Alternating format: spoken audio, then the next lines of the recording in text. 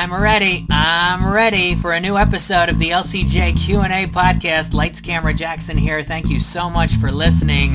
SpongeBob has been a part of so many people's lives, including mine, for its entire existence, more than 20 years on the air, and now we have a prequel series, brand new, Camp Coral, SpongeBob's Underyears, that premieres Thursday, March 4th on the brand new relaunched Paramount Plus streaming service. Joining me now are co-executive producers Vincent Waller and Mark Ceccarelli. Thanks so much for being on the show, guys. Hi, thank you very much. Good to talk to you, Jack. Good to talk to you guys as well, and you two have been a core part of the SpongeBob world for so long. Vince, let me start with you. When did you know that this was the right time to do a SpongeBob prequel series? When did I know? Actually, I think I really didn't fully know until I saw the results come back. Until I saw it in real-world time, what was going to come back CG-wise, just because I had seen other CG things not go so well on television budgets, but when I saw what our crew was able to put together and the overseas studio, I relaxed greatly. That's good. Yeah, it is a fully CG animated prequel series. Mark, it is a very cool CG style, and we've seen some clips of it and on TV and online. What was the trial and error process that you and the team experienced in making that CG look work? Yeah, it was the process was fun and like Vincent said, it was slightly nerve-wracking process. This whole thing was sort of fast-tracked. We did it all very quickly. When the CG team came in and asked us, what style we wanted, we had definite opinions about the types of styles that we thought would work well for the show. So we picked them out, and we went forward with them. But the way CG works, you don't really see the proof of the final concept until the final renders come in of scenes that were from boards that were ordered months ago. And so we were way far down the line on the process before we actually finally saw what the final look was like. And, luckily it turned out like we thought it would. And, yeah, I mean, going in, literally in some of the first storyboards, we were getting a lot of, people were saying things like, oh, I don't think you can do that. I don't think they'll be able to make a rig that will do that. I don't think they can get his mouth open that big. I don't think they can get him at that angle and have it look like that. But what they didn't realize was we had a crew full of people who have been working on CG shows where they put a lot of work into their stuff, and they really only they get almost no emotion out of them in the series because they just don't expect as much from them as we do from SpongeBob. And our crew was suddenly excited to figure out how they could make the technology do that without making it super heavy rigs or on a movie budget. Right. You make it happen, and SpongeBob is so expressive, so you absolutely needed, those emotions to happen for this show, and you do that. And it's interesting, Mark, you say this was fast-tracked. Obviously, the Camp Coral concept is in the new SpongeBob movie, which I've also had the chance to see and is a lot of fun. Was this series fast-tracked because basically looking at the SpongeBob movie and going, gee, that would make a series, and we want these to time sort of together and perfectly for releasing it? Mm-hmm. That was definitely part of the consideration. Yeah. But also everything in television, just in my opinion, goes way too fast. Yeah. The pipelines of television are just like barreling forward. So we have like such a high level of quality that we expect out of our shows at SpongeBob that it's always a chore, like working against the tight deadlines that television demands to try and get as many bells and whistles as we can get into our shows. But yes, there is a Camp Coral element in the movie, and I'm sure the network really wanted to have them kind of line up and come out around the same time. And it made our research and development to be certainly fast-tracked. It was I akin it to designing, sewing, and trying to put on your clothes as you're going down the sidewalk. But it all worked out pretty well. That's a lot. You did it with this Camp Coral series. And Vince, what were some of the challenges you discovered in making younger versions of these beloved characters that everyone has known for more than 20 years?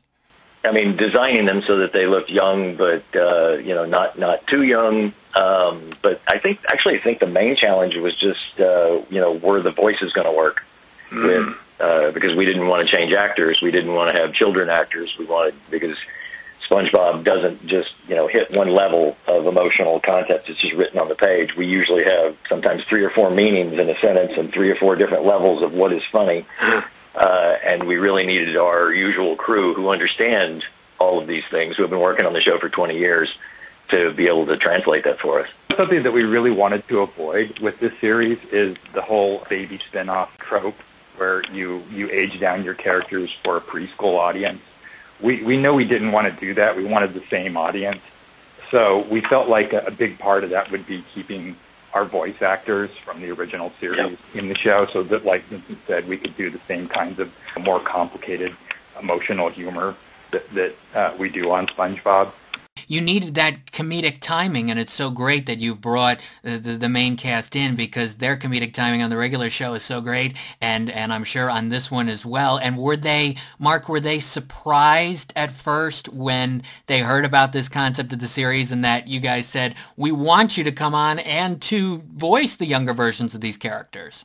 Oh, I think they were all excited to just keep the continuity going and keep the characters sort of like their integrity intact. They were all for it. They were all really into it.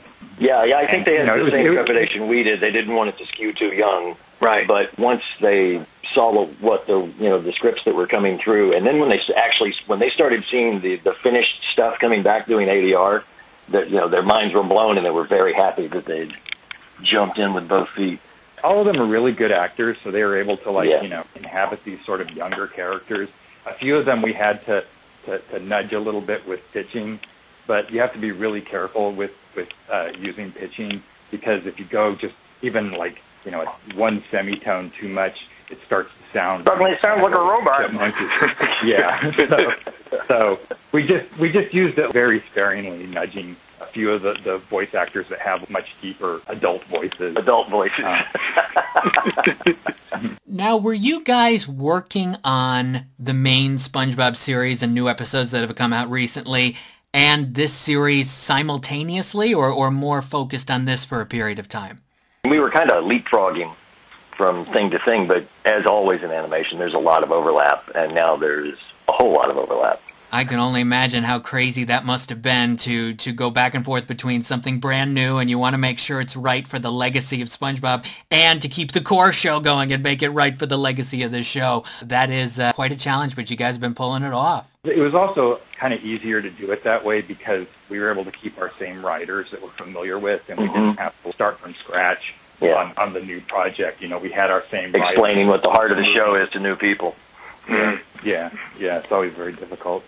Yeah, to keep stability and all of that, absolutely. Vincent Waller and Mark Ceccarelli are my guests right now on the LCJ Q&A podcast, talking about the new SpongeBob prequel series, Camp Coral, March 4th, Paramount+. A lot of people got to see about 6 minutes of footage during Nickelodeon's recent telecast of their NFL game, and the scenes are from an episode with a lot of zany action and movement. Vince, how did it feel to put that sequence and that episode together and then for it to play during halftime of a big NFL game? Well, it was great fun. I mean, I'm not a huge football fan, but my wife yelled from the other room, "Hey, baby!" I can't run in and watch it. It's like, oh yeah, it looks great. Cool. The reception for the NFL game for Nick was great, with all of the SpongeBob graphics and the clips and all of that. So happy that was a part of it, and thrilled for kids and for families to be able to experience all of that. And Mark, this is not the first time with this series that we have seen SpongeBob, Patrick, and Squidward in a camping setting. Of course, we have the camping episode, which is a classic. Are there some subtle references to the Campfire Song or Sea Bears in Camp Coral? You will definitely be seeing sea bears. I can guarantee that there will be sea bears. There'll be sea bunnies. There's lots of urchins. A lot more wildlife. The giant moose snails.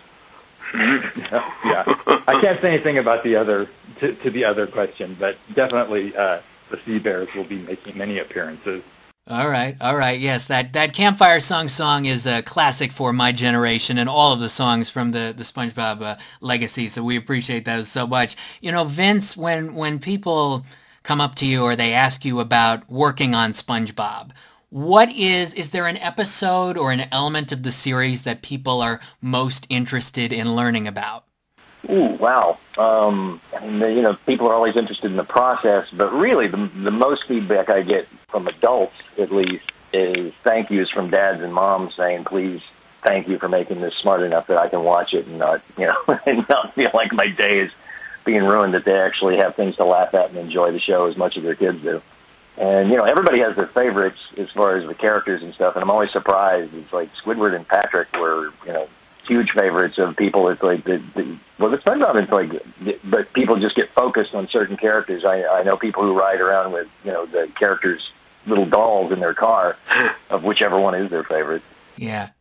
What you guys have done is make something for kids and adults to thoroughly enjoy over these years, and I thank you for it, and so many thank you for it, because the humor and the situations are just so good. Isn't that amazing that in your third decade of being a part of this show, that it's just getting, the universe is expanding even more and more? Isn't that, would you have thought of that 10 years ago even, that it could get as big as it is?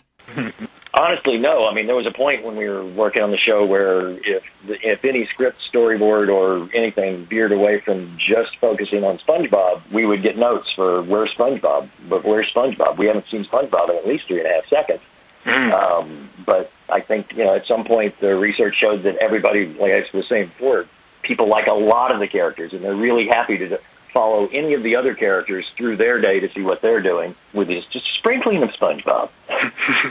Yeah, so we started experimenting with that over like the last 5 years, like doing more episodes that were focusing on the side characters, and it opened up so much new material for us, and new kinds of stories that we could tell. So yeah, we're going to keep doing a lot more of that as we go forward. Okay, good. Yeah, I've noticed that with the episodes as well. And to wrap things up here on this episode, guys, Camp Coral being a core part of the launch of this Paramount Plus streaming service, along with the Sponge on the Run movie, great doubleheader there. What do you think this says about SpongeBob's significance in entertainment and significance to the Paramount brand? Yeah, well, everybody needs to laugh. Yeah, we can't weigh something's importance. We just try to give them something to laugh at. Yeah, and I'm glad that people are still into what we do, because we put so much into it. Everybody works so hard on the crew to make this show, and we all love the characters so much. We all feel like really lucky every day to get to work on actually sort of an all-ages, really fun show where comedy is the most important aspect of the show. Being as funny as possible is our number one goal on the show, as opposed to being pedantic or any of those types of things that you see a lot in children's television. So we're just really happy that every day that we get to make stuff that we love and share. Yeah, as my wife said, all I hear coming out of your room, and this is just, with me on Zoom meetings and everything, she says, all I hear coming out of your room is laughter. So much laughter that SpongeBob has brought us and that you guys have brought us. And now for a new generation and a new series with Camp Coral, SpongeBob's Under Years, Thursday, March 4th on Paramount Plus. Whole family's going to enjoy this. I thank you, Vince and Mark, so much for your time today and for bringing us SpongeBob. Thank you so much for being on the LCJ Q&A. Oh, you're welcome. So March 4th, be there. Love it. Yes, of Lights Camera Jackson. For more, go to lights-camera-jackson.com and lcj.podbean.com. Thank you for listening to the LCJ Q&A podcast.